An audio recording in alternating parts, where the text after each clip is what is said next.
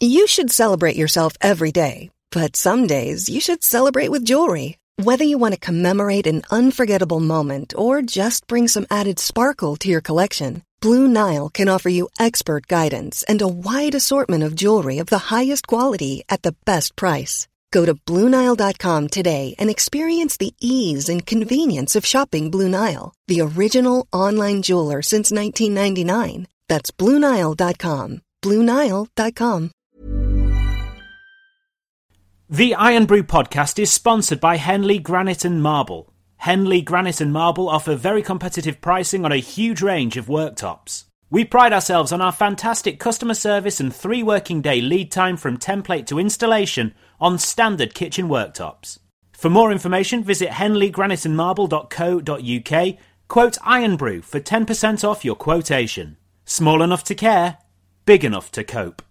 Welcome to the Iron Brew podcast. Brad Mel, Matt Blanchard and Neil Wright for this one. Now, obviously, this is our Grimsby episode. Now, like we normally do, we leave it a couple of days before we go and do a bit of a review of the game, just to sit on it, think about what we actually think about the game. This one's gone a little bit longer than we had intended to, but we will chat about it in this one. But we do have a couple of bits to chat about first. And it's actually some pretty good news, actually. Following on from Beeston the other week, we've got another player with a contract extension. So O'Malley signed a new one to 2023. So obviously that's a bit longer than Beeston as well. And like Beeston, I think this is everything that we said about that. It's the same for O'Malley. I think it's great that the club's done it early. I think if you look at his statement as well afterwards, he says he can just focus on the football now. So that's great.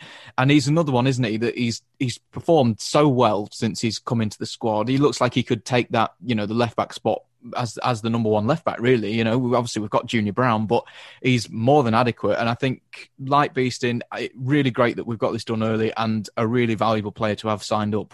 Hey, look, this is exactly what we want to see coming out of Granford Park.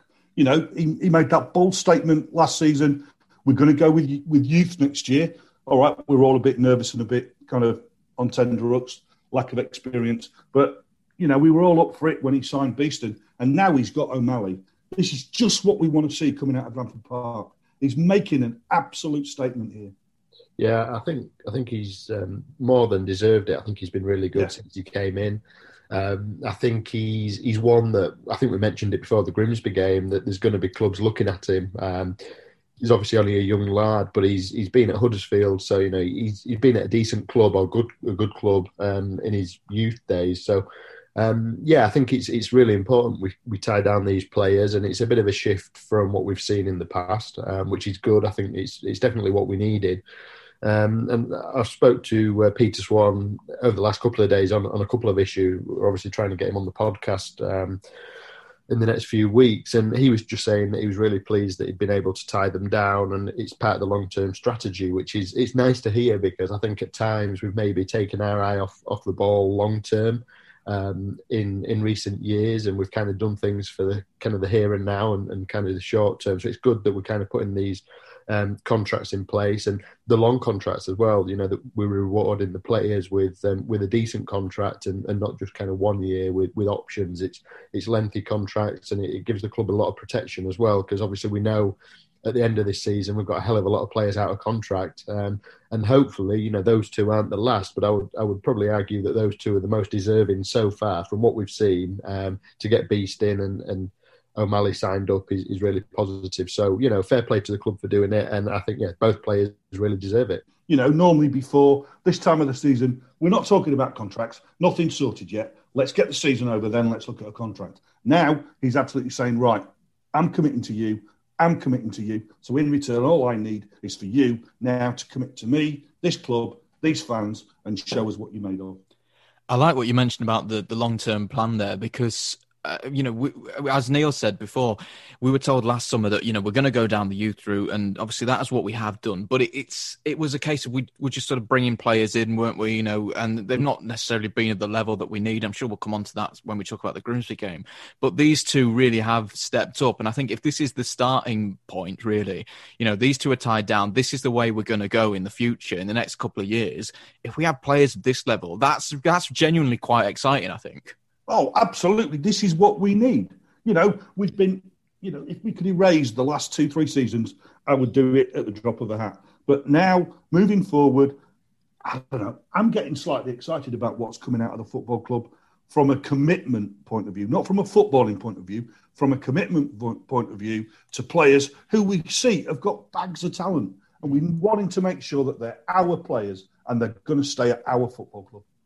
And then you mentioned there, Matt, that you've been chatting to Peter Swan about various things. I think we'll just mention Paul Hurst actually there, shall we? Because you've got a comment about that. Obviously no longer with us now, but he's linked, isn't he, with various clubs. I think Bradford is the favourite at the minute. And obviously we've seen what's going on at Grimsby the last couple of days with Holloway going. I think his name will be put on the list there.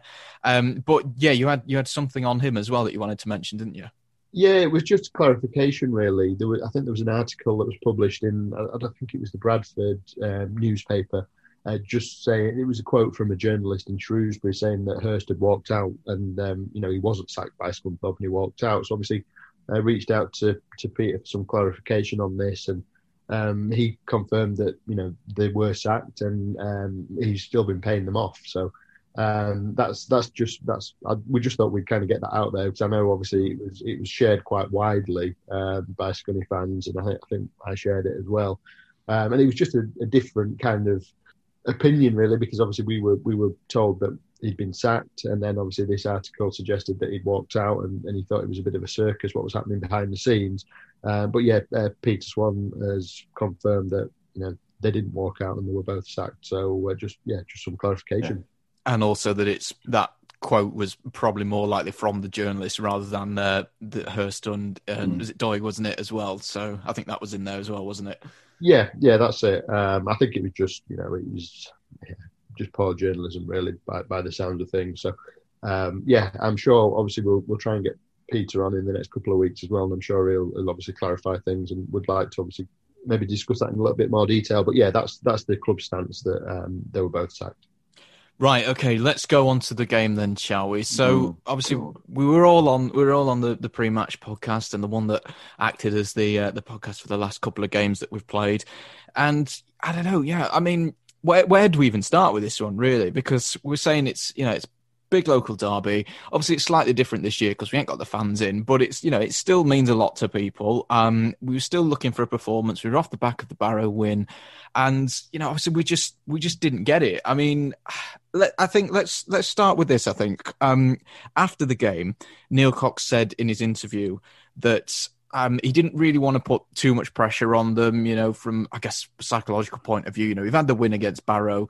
You don't want to be, I guess, bigging them up for this game on Saturday. And he said he didn't do that until basically the morning of the game. And I can see both sides of this, really, because I completely get what he's saying, that, you don't want too much pressure on them because that could have quite a negative impact. Also, they're professional footballers. They know what they're doing. You shouldn't necessarily need a manager to get you up for a game, especially not a derby game like this. But after the performance we saw, and after the way the players maybe approached the game, and we can come on to this as well, which I actually think in many ways was worse than the one that we saw in March. It maybe should have been on them for the week. I don't know. What do you make of that? Do you know what? It's just been mentioned 2, maybe 3 times, the words local derby. To me, a local derby is full of passion, commitment, will to win and determination. I didn't see any of that on the pitch on Saturday, not at all. I was absolutely embarrassed to look at those 11 idiots running around wearing that shirt. I was angry. Yeah, the thing is as well, I think one of the most frustrating things is we've got a lot of people in the backroom staff that know how much this derby means to the fans. Obviously, Cox, Lillis, even Wilcox, Musselwhite, Stanton. You can reel them all off. Reel them off. They've all had, maybe some experience playing in these games, or they know the rivalry. They know what it means to the fans. And I just thought from the off, we would just. I know we'll speak about the game in more detail, but it was just awful. There was no meaty challenges really. There was nothing for a derby, and I know it's different because the fans aren't there, but. Both sides, really. I thought both sides were awful. Yeah. I think it was one of the worst derby games you'll ever see, really. There was just nothing in it. It was poor football, poor. Just poor. It was. There's no other way to describe it, really. But yeah, for me, I think whether the players understood kind of the magnitude of the game, I don't know. I don't think they did, to be honest, because if they did, I mean, that's twice now in sort of 6 to 8 months that we've been let down in a big game. We've not got a lot to look forward to, really, in terms of sort of promotion or anything like that. We're still looking over our shoulder at the wrong end of the table. And I think these 2 games, really, against Grimsby are what everyone's kind of been looking forward to. There's not a lot else, really, in the short term, at least. So for them to put in a performance like that, it was so poor, and just expected more. I mean, to not have a single shot on target again, it's not acceptable, really. The only saving grace, we didn't have to go to Blunder Park. Yeah. Yeah. Yeah, I think I did see a tweet saying someone like, if I was at this game, I wouldn't be at this game any longer, from about 75 minutes. I think that was quite good. We did actually have a comment you mentioned on the standard there, Matt. We had somebody send in saying, was that the worst derby, at least in terms of the standard that the football played, by both teams ever? And I think you're right there. I mean, it was bad to watch, but it was both sides, wasn't it? It was it was League Two quality, wasn't it? Definitely. It really was bad. I think we mentioned, we were talking about there, what it means to the team, the players, and people that have had experience of these games. I think the one exception to this, and we were going to bring him up later, but I think let's do it now. The one exception to this is probably Jordan Clark, who I think for the most part had a pretty decent game. And actually, if you look at his interview afterwards, you can tell what it meant to him, because, it's like you're saying, he's been at this club a long time now. He's done a couple of these games, and he was saying, like, he is a Scunthorpe player now. This is the club that he's most committed to, and that this is now his local derby, and you could tell that he was frustrated with the way it went as well. It's just a shame everybody else didn't feel the same way that Jordan Clark felt then. All right, I take the point that Cox didn't want to be on him, but Cox is a local boy. He's a Scunny boy. He knows what it means to play Grimsby Town. Yeah, sorry, I'm just fucking angry. It'll be different. It'll be different in when do we play them next? It's not that long away, is it? I can't remember when it is. Is it February or March time? Yeah, I think it's January. Is it January? Is it early? I thought they were quite quick succession. He said basically, didn't he, that next time he will approach it differently, didn't he? Yeah, I think so. And I'm sure when we spoke to Lawsy, going back to last Christmas, I'm sure he was saying, when it is a derby game, that it does change, before a game. The way they approach it, he approached it differently, and he tried to get them all up for it. And, especially because we've seen some really lacklustre performances recently. I think we were on that spell where we kind of turned things around for a few weeks, but you look at the last 3 games, or the last couple of games before the Grimsby game, obviously Southend and Barrow. I know we got the win against Barrow, but it was really poor. And I think maybe they just needed Gene up a little bit more before the game. They shouldn't have to be, but I'm sure Cox will he'd probably approach things differently in January, because I think they definitely need, they need to know how much this means to the fans, and they just can't put in another performance like they did at the weekend. It just wasn't good enough. You feel like they will know it now. I mean, obviously, you see the amount of tweets and comments and all the Facebook posts and things like that from various fans and things. I think that they can't have not seen that. So you've got a feeling that they're going to have to approach it differently in January. Well, yeah, I mean, found the fixture, boys. It's the 23rd of January. Yeah, it's soon then. Yeah, it's not that far away. The thing is, I mean, some of the players as well, I mean, they get involved on social media, and they were all involved in kind of the build-up to it, or there were certain players involved in the build-up to it, and tweeting and things like this. And then it's like, do the talking on the pitch, not on social media. And I know, obviously, Kev, he's had a bit of banter with the Grimsby fans, and he wasn't going to play, but there were other players as well kind of getting involved in that. And I just think, let's stop talking on social media and deliver on the pitch, because it's just not been good enough for the past few weeks. And that was a chance, really. I know derby games are obviously usually always a little bit cagey, and especially when there's kind of so much at stake when you're both down at the bottom and the wrong end of the table. But it just didn't feel like a derby. You expect at least one red card in a derby, don't you? Well, there should have been one, I think. We'll get onto that later on. You mentioned there that I think cagey is the right word. And I said before on the one before, I thought that was how it was going to go. But I think in the first maybe 15 minutes, I think you really got an idea of, where the game was heading, because it was quite fast. I think to start with. I think it died off, but there was just no real quality, you know. And I think Bishop said it on the commentary when he was basically saying that it's hard to explain what was happening because there's no real patterns to anything because nobody's got the ball for that long, but it's just there's no quality. And I think, as we've already mentioned, you know, both teams were quite poor, and that really summed up the afternoon. I think that first sort of 15. It just lacked everything that a derby stands for. I think early on, I mean, it was just, I don't think the ball touched the pitch, did it? It was just kind of both defences hoofing it forward and back, and that was it, and a bit of head tennis, and it never really kind of settled down. No one got the foot on the ball, and it was kind of, there was no quality, was there? Let's put it that way.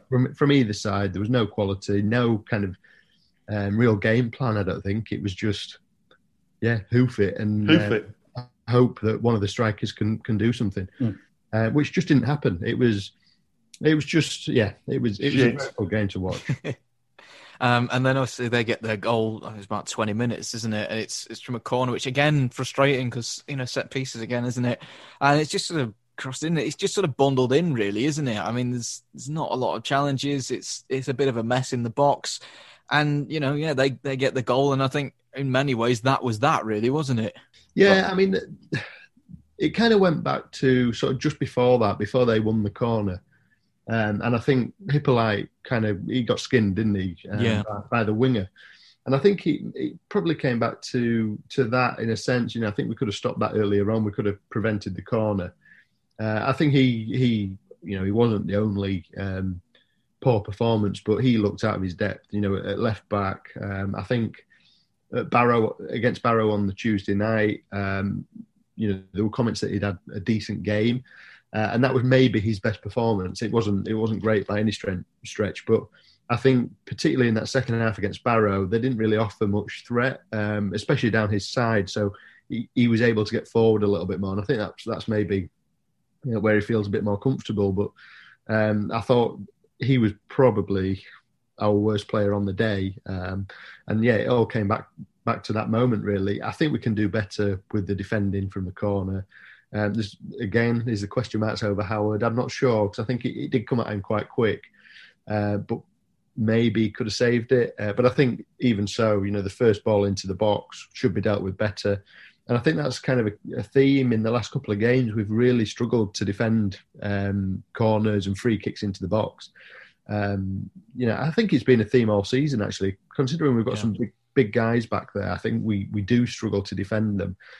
And I think if I was Neil Cox, I'd be looking at that as an area, you know, we need to improve on, because teams are going to work it out. And I think teams already have worked it out, that if they get the ball into the box, dangerous balls into the box from these kind of scenarios, free kicks, corners, on the edge of the box, or, you know, in and around there, then we're going to struggle to deal with it. And we've seen that last few weeks, and I think teams are just going to play on it and get that ball into a dangerous area. And I think we should be doing a lot better. So that's one area we definitely need to look at moving forward, because you know, I think teams are going to really try and capitalise on it. To be honest, I think it goes a little bit wider than that, because I don't think it's just from corners. And actually, I think Cox alluded to this in his interview afterwards. I've not listened back since Saturday, but I seem to remember him mentioning along this. I think teams are basically working us out now, aren't they? They know what's going to happen. They all target Issa. They know he's going to run down that outside, try and cut in. You know, like you say, you know what to do on a free kick. I think, you know, how do we adapt to that? Do we have to change what we're doing? Do we stick with it, you know, and just, I guess, hope for the best? Or, you know, because I do get the impression that teams do now know what we're going to try and do, and they know relatively easily how to get around that. Yeah, I think with Issa, they were definitely doubling up on him. But again, it comes down to the fact that we never really got him on the ball. We never really gave him an opportunity to run at them and try and create. He didn't have the best of games. And again, I think his delivery into the box when he was taking kind of free kicks, corners, wasn't good enough. I think the one at the end kind of summed it up, where we just needed a good ball into the box, and I think it went out for a throw. But it was, again, teams are going to do that, and we've got to try and find a way when teams kind of come and put two on Issa or two on Gilead or McAtee. We've got to find a way to try and break these teams down. And I think we're going to see that more and more. I think you're right. Teams have started to work us out. Teams are realising if you stop Issa, there's not much threat going forward. And I think one of the other issues on Saturday as well, we've mentioned the long ball. We never really got Spence and Beeston into the game. I think the ball kind of were just passing them by over the heads, really. And I think when you get those two on the ball, at least then they can start making the passes into Issa and into Gilead and McAtee. And I think there was a couple of times in the first half where those kind of three did link up, and we had maybe 10, 15 seconds where we kept the ball and actually sprung 2 or 3 passes together. But nothing really ever came from that. And I don't know. I think you look at Issa, I know he's got a bit of stick for the weekend, and he's not been great, has he, to be honest. I think he had a couple of decent games, and then he's kind of... he's kind of gone downhill again. And whether that's because teams are kind of double marking him, or whether he's maybe eyeing a move in January. I think before the game he was talking about his contract situation. He didn't seem very he was a bit non-committal, wasn't he? And it might be he's got to move elsewhere. And I think he does feel he can maybe test himself at a higher level and play at a higher level. But I think with all of these, there's all these players, they've got some quality on the day, but they've got to show it more often. I think you can kind of say that about McAtee as well. But I did think taking McAtee off really just killed the game for us. I think that was one of the decisions I didn't really agree with, because even though he was having a fairly quiet game, we know that he can create, or he can maybe come up with a goal or a pass, and we can score from it. And I just think, once we went 2 up front, it was even more long ball, wasn't it, to the 2 up front, and it just didn't work. And I think it kind of played into Grimsby's hands with Pollock, who I thought had a great game, actually, the lad who scored, the centre back. But we never really tested him and got the ball kind of down and in behind him and made him actually turn and run. I think it was just it was bread and butter for him, just heading it away. And there just needed to be a bit more, maybe a change in the game plan in that second half, because it wasn't working. So, why continue trying to do the same thing you've been doing for 45 minutes that didn't work? I think Cox maybe got it wrong in that second half, and I'd like to see McAtee stay on just to see whether he could have created something. Well, I think you're right, because, if you think about the game as a whole, I can think of maybe, 2 chances that we think, okay, we could have maybe scored from that. One is right at the end, which we will come on to, and the other one is not far after their goal, and it's from that free kick, isn't it? And you think, okay, well, we did this on Tuesday against Barrow. There was a good delivery, and obviously Clark was at the back and put it in. And again, it is quite a good delivery. I think it is Issa, isn't it? And it's a good delivery in, and then Manny's through. He gets past his defence, and it's just he heads it wide, and it's such an opportunity. And I think I think you're right with McAtee, because after that, we didn't really have anything else, I don't think. As I say, there's this chance at the end, which we will come on to. But that was about it, wasn't it? That one free kick, that one header. And apart from that, we had nothing all game. But we talked in the podcast before the game about players taking the opportunity, stepping up to the plate and establishing themselves in the first 11. And you're absolutely right. Nobody did that at all. There was no cohesion within the team. As we said, it was got the ball, let's hoof it. I don't want it, was the impression I got. I don't know what to do with it. I don't want it. I'm not up for this.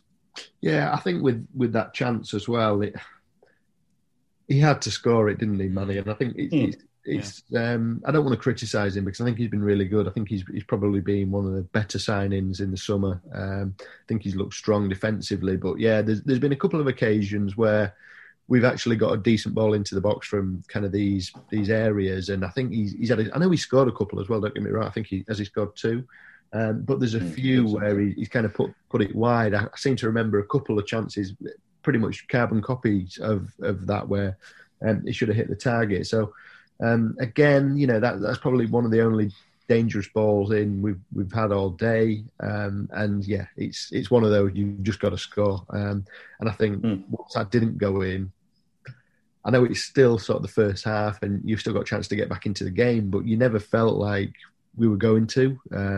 I think they were quite happy to kind of just defend, and we didn't really give them anything to do, did we? That was the most disappointing thing between that chance and obviously the one at the end when Jarvis goes through and probably should have had a shot.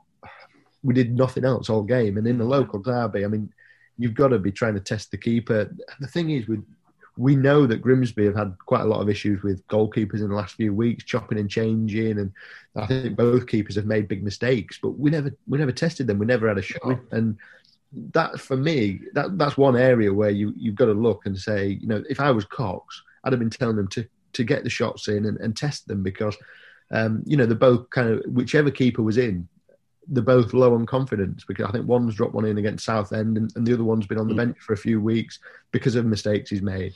And, you know, I know for a fact that when teams were coming here, not particularly with Howard, but you go back to obviously some of the other keepers. So Anik, when he was making mistakes and, you know, Watson, when he was making mistakes, teams are peppering the goal trying to force another mistake. And, you know, we didn't do that though. We just didn't do that at all. No, well, let's face it, lads, we could have still been playing now, and I don't think we still would have found the back of the goal.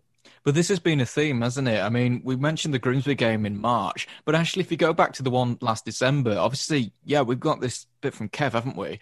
But apart from that, from us, from our point of view, it wasn't great, was it? No. And we go back and we say, yes, they are always, or generally always, cagey affairs. But I did see a comment, and I can't remember who it was, but he was saying how many shots on target or shots in the games against Grimsby, the last 3 games, you could probably count them on one hand, how many chances we've created. And for me, that's just not good enough. I think, you know, it's... Maybe get Andy on that because I think that'd be quite interesting. I'm sure he'd be able to find the data for that. So I might ask him about that actually, and then see if he can get back to us. Andy, of course, being Iron Stats. So we'll see if that is something. Let's go on to the second half. I think you've mentioned it there. You took McAtee off. We went 2 up front. It was long balls. It's Lofton Jarvis. I think we've got to talk about this. We've had a lot of comments about Loft especially. You know, basically, you know, why are we persisting with him, that sort of thing. We chatted about it pre-match. We talked about him though, didn't we? We did. But what do you make? Because it again, is it him? Is it how we were playing? Is it service? Is it all a bit of all of it? Because again, it wasn't a game for him either, was it? He didn't really show anything. I just think it's everything that you've just said, Brad. It's him, his own individual performance. It's the fact we're not creating anything. We're not getting anything coming from the middle and the boys allowing anything to be created. He just looks like a lost lamb in the wilderness. He doesn't seem to know what to do. Yeah, I think we kind of touched on it before the game. The service to him has not been good enough at times. I think Saturday was probably an example of that as well. But even so, I think those long balls forward, he's got to try and do better. I think he's got to put them under a bit more pressure. You've got to try and make chances if you're not getting them, haven't you? Yeah, that's it. And I think there was one kind of moment in the second half when he actually chased down and he put, I think it was a strong challenge on the centre-back. And you need to see more from him. You need to see that more often, you know. And I think there's games where he has done it, where he's put himself about and he's made himself a nuisance. I think Port Vale, he was kind of a lost cause up there. You know, he wasn't really... getting any support at all, and I think that's been a bit of a theme this season. So Cox obviously thought if he could get Jarvis on alongside him, that might help in the second half, but I don't think it did at all. But yeah, I think we mentioned it. I think he does some good stuff. I think he, you know, there's flashes there that he can be a decent player, but I think his first touch is either great, which we saw kind of early on in the season, a couple of those games. Really good first touch, and then, you know, since then it's been so poor, and it's always kind of his second touch is either a poor pass to one of the teammates, and it's always a bit short, or it's always overhit and it's not quite right, or it's a tackle because he's lost it and his first touch has been so bad. And I think again we'll speak to Andy about this, but I think looking at the stats and pass completion, he's actually in the lowest sort of. Well, he's definitely sort of nearly at the bottom of that list in terms of percentage. It must be piss poor. It must be, yeah. And I think actually he's kind of on par with goalkeepers, you know, in the stats. Bloody hell. You know, obviously a lot of their kind of kicks downfield go to the opposition, so that kind of shows where he is and where he ranks. And I think he's got to do better than what he has been doing recently. We know, you know, there should be a player in there because he's got a bit of pace for a big man. At times, his touch is okay. We've seen it I think it was one of the early games, was it Port Vale or maybe the cup game against Port Vale, and we all thought he had a great game. And I think I came on after that and said, he looks to have a good first touch, and it just seems to have disappeared. So, but having said that, again, he scored a couple of good goals. So again, I don't think he's a lost cause, but I think he does have to improve his game. But I do think as well, one of the issues with Hippolyte playing at left back, we don't get the balls into the box from O'Malley, and I think he's looked dangerous at times when we've got that good delivery. And I think when you take O'Malley's delivery out, okay, Issa might put one in 7 or 8 that's a good ball, but O'Malley, maybe 50-60% of the time it's going to be a decent delivery and it's going to be into a dangerous area, and I think we did miss that. And I think I saw a lot of people criticising Loft, and he had a shocking game and he needed to do a lot more. But again, we've got to look at how we get the ball up to him and using him a little bit more effectively, because just launching the ball forward to him, he's not a torpy. He's not going to win every header. He's not going to. He's got to do more. He's got to do more. But we've got to be a little bit more. We've got to improve how we get the ball up to him as well, because I think he can be effective at times. We've seen it, but I think Cox is getting a little bit frustrated with him as well, because I think he realises he's got the attributes, but maybe it's not all coming together for him at the minute. He's got to do more, as you say, but the thing is, if it's not getting the passes, he's got to go and find them, like I've just said before, because that's what Kev does. If Kev's not getting it, he'll go and look for the ball and he'll try and make something of it. And if the answer's got to be that we've got to wait for Kev to come back, well, bloody hell, it's going to be nearly Easter and the season's going to be almost over by that time. Well, actually, we had a comment in that I think it sums up quite a lot of this. And it said, if Cox knew it was not going to be an Easter game, and we've touched on that, teams are doubling up on him. I think Grimsby certainly did, didn't they? Then why not play O'Malley and let Hippolyte or Green loose on the wing? And, we talked about this again pre-match, and we've said that a lot already. But if O'Malley was fit, and listen, he might not be, we don't know. It might have just been a case of resting because he wasn't playing on the Tuesday game, was he? But if he was fit, as Matt's just said, the delivery from him is a very valuable thing to have, as part of the team. So you would want him. And as we've already alluded to, left back or left wing back, it's really not Hippolyte's position, And I mean, to be honest, I don't think him on the wing either is particularly great, but I think it's better than at left back. And I mean, it mentions there, I would have definitely tried Green. I think Green's a great player. I think, we should be using him a bit more. But do you think that would have opened it up a little bit? I mean, maybe in terms of Loft, but in terms of the game in general, because, Issa didn't have a great game particularly, did he? Hippolyte certainly didn't. Do you think if we'd have had O'Malley on and then either Hippolyte or Green in front of him as opposed to Issa, it might have been different? Or do you think that's just, wishful thinking? I think O'Malley is, as we've been saying, I think O'Malley is key to this, because he gets the ball, he brings the ball forward, and he does start to create something.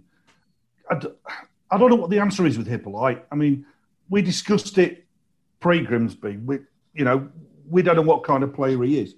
But to me, I don't know where his best position is, or whether he's any good starting, or whether he should be sat on the bench and coming on. I just don't know. But I think for me, the key is if O'Malley's there, then it just gives us a little bit more in the game.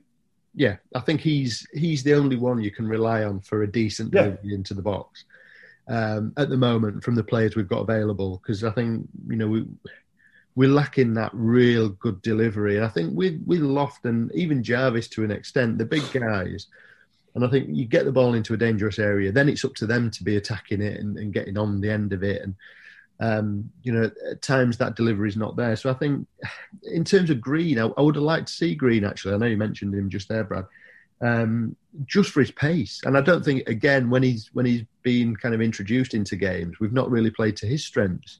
And although he's been on the wing, I'd like to see him actually getting behind and maybe some balls over the top, because, he has got a lot of pace. He can kind of he can take a man, can't he? Yeah, exactly. And I think maybe instead of Jarvis, if you were going to take McAtee off, I'd like to see a bit of pace injected into it and maybe just trying something a little bit different, because the Grimsby defence weren't very quick. They could defend, and they could defend balls into the box and balls over the top into the air. But if we got the ball in behind, I think we'd have had a good chance, especially with someone like Green with his pace, of actually creating something. So I would like to see a bit more of him. But again, we've kind of got to find his best position, because whether he's an out-and-out winger, I'm not sure. I think when he came on, was it the Barrow game? I seem to remember. I don't know if it was the Barrow or maybe it was the Bolton game when he played the Bolton game. And he wasn't great on the wing. I know he was up against kind of an experienced sort of fullback, but we've got to find the best position for quite a few of these players. And I think that's the issue. And I think I'd like to see a bit more of Taylor. I think he's obviously a good player. He scored a lot of goals in this league for Port Vale last year. So how can we utilise him? How can we get some goals out of him? And he looks to be, or last season he proved he's a creative player. He can create. He had quite a lot of assists, scored maybe double figures in goals. We need to be trying to involve in these players. I know he's had a few weeks off with the COVID a few weeks ago and things like that. But I think we've kind of. I don't think Cox knows really his best system, and I think when games aren't working and we're struggling to break teams down and we need to change it, he doesn't always get it right. And I think again, he didn't bring enough subs on. I think he's got 5 subs now. He could have changed it a lot more, and I don't think he did that. So I think it's the other thing with Hippolyte. I think for me, I mean, we spoke before the game. I wanted to give him kind of the benefit of the doubt from the Barrow game. But I've not seen enough prior to that to kind of convince me that he's any good at this level. I think I felt a little bit embarrassed for him actually on Saturday. I just thought his touch was awful. I think it wasn't just the second half when he ran the ball out of play. I think he did that 2 or 3 times. And his control kind of let him down, and he's tried to control and it's gone out for a throw or a corner. I think there was one that went out for a corner.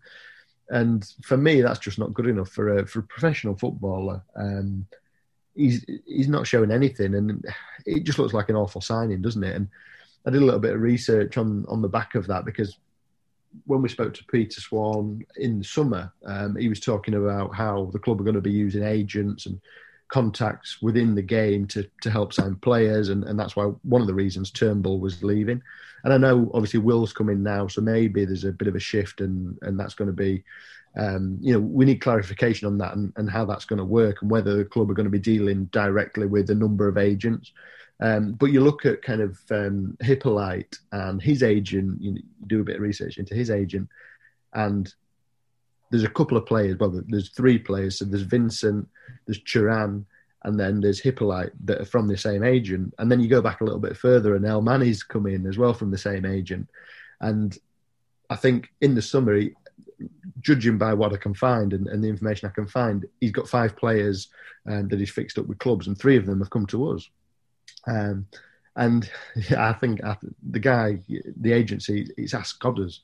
And I think I tweeted, a little joke that hopefully we don't ask him for any more players, But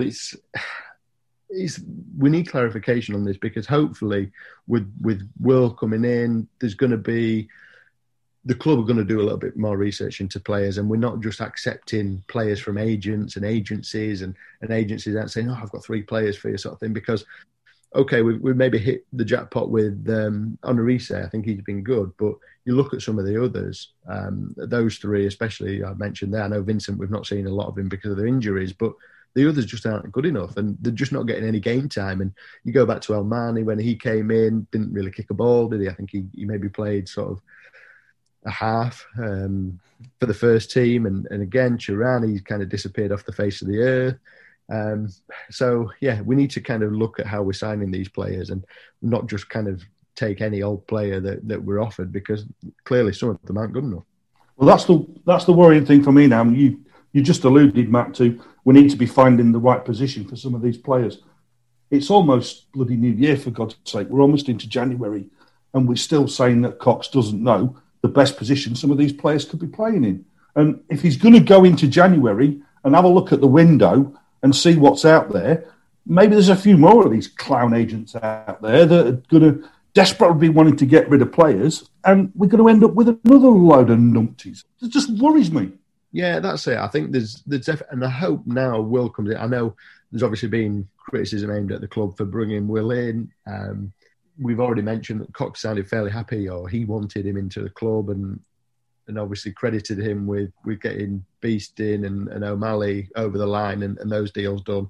So, if that's the case, that's great. But I just hope that we're not kind of just taking anything that we're offered, and there's actually some kind of plan in place to kind of identify these players. Because the thing is, let's be honest, there's probably 4 or 5 that came in the summer that aren't really up to the task, or they've not been given a chance. So if they've not been given a chance, Cox obviously doesn't believe they're up to it, or they're not showing enough in training. So there's got to be a bit of we can't just keep signing all these players, because obviously money's tight. We've got a big squad as it is. I think players are going to have to go out to then bring players in. So, we can't afford to be making any bad signings in January. They've all got to improve the squad. And I think in the summer, we maybe kind of bloated that squad with players that weren't good enough, or players that might come good, but, it's going to be a few years down the line. We just can't afford that in January, because let's be honest, we're still down at the wrong end of the table. Another couple of defeats and we dragged right back into that again. Down, Southend are picking up now. Yeah, I was just going to say. Yeah, we were kind of hoping that they'd be the team that are down. They looked down and out, didn't they? And they've not looking that way though, is it? No, exactly. And I think not looking that way at all. And with Grimsby, if they're obviously going to get a new manager in pretty soon, they could have a turnaround. Exactly. And we've got Stevenage coming up as well, which, that's got to be a massive 6-pointer as far as we're concerned. It has to be. The worry for me is we're coming to January. We've got a massive lack of firepower at that end of the pitch. And what I don't want to see is desperate signings. We've got to get it right, because for so many times now, so many windows, we've just got it wrong. Let's go back to the game, I think, then. And Neil, you mentioned earlier on that, it's a local derby. There's normally some challenges flying about. You expect to see a card or two. Well, I think we probably should have had one. I thought Clark was a bit lucky first time I saw it. Since I've seen it back, I definitely think he was. It's just a complete shoulder bash. It is a red, isn't it? It's a red without a shadow of a doubt. I remember that guy that was going to come on, that Conhead fan that was going to come on the pitch when Kev did the knee slide.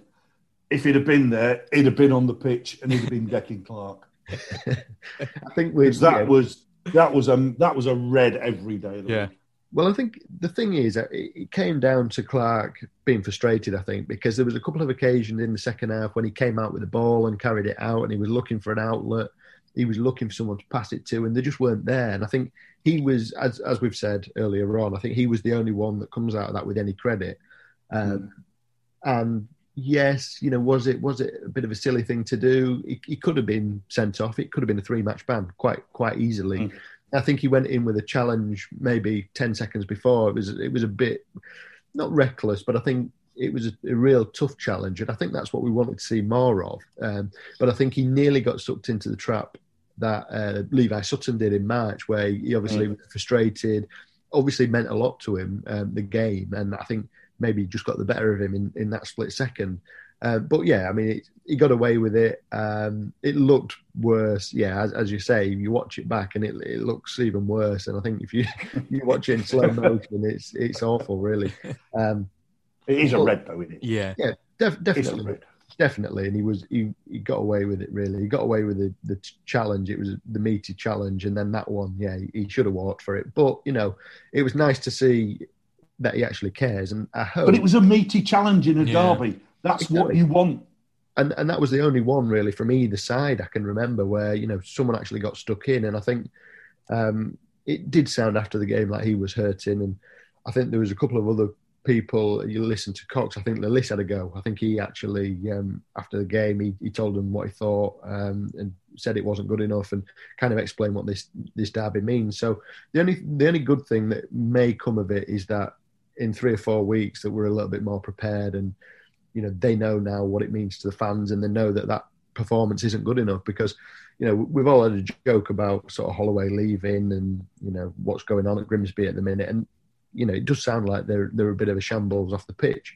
But that's the second time in 6-7 months that Holloway's got the better of us, and he's kind of going out on that win, and it's just disappointing really, because we never turned up for it, and I think that's the worst thing really. I think if we turned up and maybe they nicked it and it was a kind of a full-blooded derby, everyone kind of throwing themselves into challenges and we had some chances and it just didn't quite happen, then I think you can accept it. But to go down without a shot on target and no real effort, no real fight, then I think that's just not acceptable. And you just hope that they then use this as a positive, if you like, going into the game next month, because I think obviously fans aren't going to be there, but it'll have added spice for me if Paul Hurst is sat in the Connect dugout. Yeah, could happen. Yeah, exactly. But yeah, we just can't replicate that performance. I know we've got some massive games between now and then that obviously going into the game at the weekend,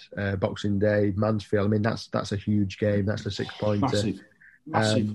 And there's a few, like you say, Neil, there's a few coming up that Stevenage and a few Stevenage. Well, even Walsall. Yeah, Walsall, Stevenage. Exactly. They're big games that are coming up. It's not sounding dramatic. They are must-win games for this football club. Mm-hmm. They have to be, because we're too close to the bottom of Division 2. We can come on to those games just a second. There's just one last bit in the game that I want to just have a chat about. And it's right at the end. And I mentioned, obviously, we had the free kick earlier on. This was the moment where actually I thought we might have just nicked a draw here, because when it did go through, I thought, hang on, yeah, this might be it. And there's a ball in over the top, and forgive me, I don't know who it was from. I think it was maybe Spence or Beeston. I think it was one of the two. Over the top, Jarvis gets it. He's through, he's over the top of this defender, and then he sort of plays it across, and it's the wrong ball, and it's slightly behind, and we can't really get the shot away. And Cox said afterwards, it's like that's just a little bit of knowledge really there. It's like, just have a go, and it comes back to what you said earlier on, Matt. It's just like you say, the keepers, they're not in form for Grimsby. You're in the box, you're not quite through, but basically through. Just and at that point in the game, have a shot. Yeah, I think that maybe comes back to a little bit of a lack of confidence again. I mean, that ball he tried to play, it was just never an option, really, was it? I mean, it was always going to be difficult to kind of thread that through there. And yeah, just have a shot. You clean through, really. I know, obviously, the defender's kind of trying to close you down, and it's maybe not the best angle, but you've got to have a shot. It's the last minute of the game, or last few minutes of the game. And I've been joking, Jarvis going to get a goal. The last few games, I've been joking on Twitter that he'll come on and score, and he should have done, really. Or should have at least had a shot on target. And he just picked the wrong pass. And I think, again, he's not the only one, but we've been doing that a little bit too often, really. We've been there's been players having shots. I'm thinking McAtee in recent games where he should maybe let Issa in. And I think in the Southend game, there was a couple of occasions. I think we just got to make the right decisions at the right times, and that's just not happening at the moment. And I think it's desperate, Matt. It's just desperate. Yeah, exactly. And hopefully it's just a confidence thing, and if we can get a couple of wins together, things might start kind of turning around for us again. I think the most disappointing thing for me is the last three performances after kind of an upturn in results, an upturn in performances, and we felt like there was a bit of confidence coming back. Even the Colchester game, although we lost, we played them off the pitch, and we had so many shots. To go from that, 20 odd shots on goal, to 3 games where we maybe, I don't know, did we have more than a couple of shots on target in those games? Together. I just don't know what's happened to cause that, really. So yeah, it's kind of back to the drawing board a little bit, I think, because what's happened in the past few weeks has definitely set us back. I think we were all hoping that we'd maybe turn the corner, but I think, not quite, I don't think, at the moment. And I think I've said it before, though, back to the drawing board at the turn of the year. It's not a good time to be going back to the drawing board. And like I say, obviously we've got a couple of games coming up over this week. It's Mansfield Boxing Day, which is the early kickoff. Don't forget, 1:00. Don't get caught out.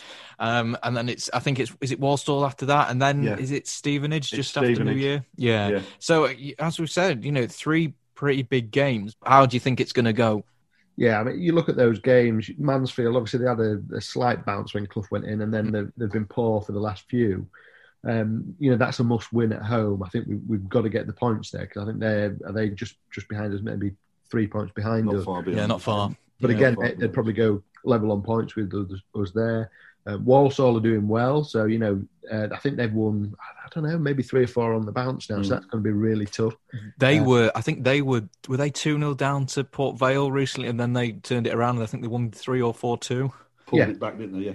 Yeah, exactly. And I think because we've obviously dropped points against Southend, where we'd have expected or would have hoped that we'd have at least nicked a point there or won the game, considering their form going into it, and our form, you'd have expected us to maybe get the win there. because we've dropped points against them, we've obviously lost to Grimsby. Yeah, you're looking at it, and there's a few teams down there that are picking up the points again, like Bradford. They seem to have had a couple of decent results since McCall's been sacked. Well, that's the one thing again. As soon as we played Stevenage, Bradford's the next game. Yeah. And they'll have a new manager by then. Yeah, they're coming thick and fast, and we've got to start getting a result. All I will accept now in the next 2 or 3 games is 6 points out of 9 as a bare minimum. It's all right playing nice, tasty football, and absolutely battering the opposition. But if you're not coming away with 3 points, what have you gained from it? At this part of the season, you can't afford to be doing that. Yeah, and we've got to beat the teams around us. So let's play ugly and get 3 points. Let's not play fancy Dan football and hope to get a win. Let's just play ugly, shit football, but make sure we get a result at the end of it. Right, I think we'll probably start to leave it there because we did have quite a lot of comments sent in, but I think we've covered the majority of it within the discussion. I would say quite a big week coming up. Now, what we'll probably do is, I imagine we'll group a couple of those games together on the next podcast. We might get one in before New Year, but I'm not 100% sure on that. If not, it will be just after New Year. There will be a stats episode coming pretty soon. But if this is our last one for the year, have a good Christmas, stay safe. Thank you very much for listening, and thank you for supporting throughout the year, throughout all the conversations in lockdown, everything like that. We will be back next year to finish the season, obviously. But like I say, thank you for listening to this. Thank you for the continued support, and we'll see you on the next one. At Tiger Self-Storage, we offer both commercial and domestic storage to allow us to cater to all your storage requirements. We care about our clients, and that is why we offer up to 6 weeks free storage for all new clients. Our facility has state-of-the-art security with 24-hour CCTV, an alarmed and gated property, and personal access codes for maximum security. We also sell high-quality storage merchandise at low prices. If you're looking for storage for moving home, general decluttering, or maybe even storage for your business, Tiger Self-Storage has a unit for you. For a free quote, visit our website, tiger-storage.co.uk. Even on a budget, quality is non-negotiable. That's why Quince is the place to score high-end essentials at 50 to 80% less than similar brands. Get your hands on buttery soft cashmere sweaters from just $60, Italian leather jackets, and so much more. And the best part about Quince, they exclusively partner with factories committed to safe, ethical, and responsible manufacturing. Elevate your style without the elevated price tag with Quince. Go to quince.com/upgrade for free shipping and 365-day returns.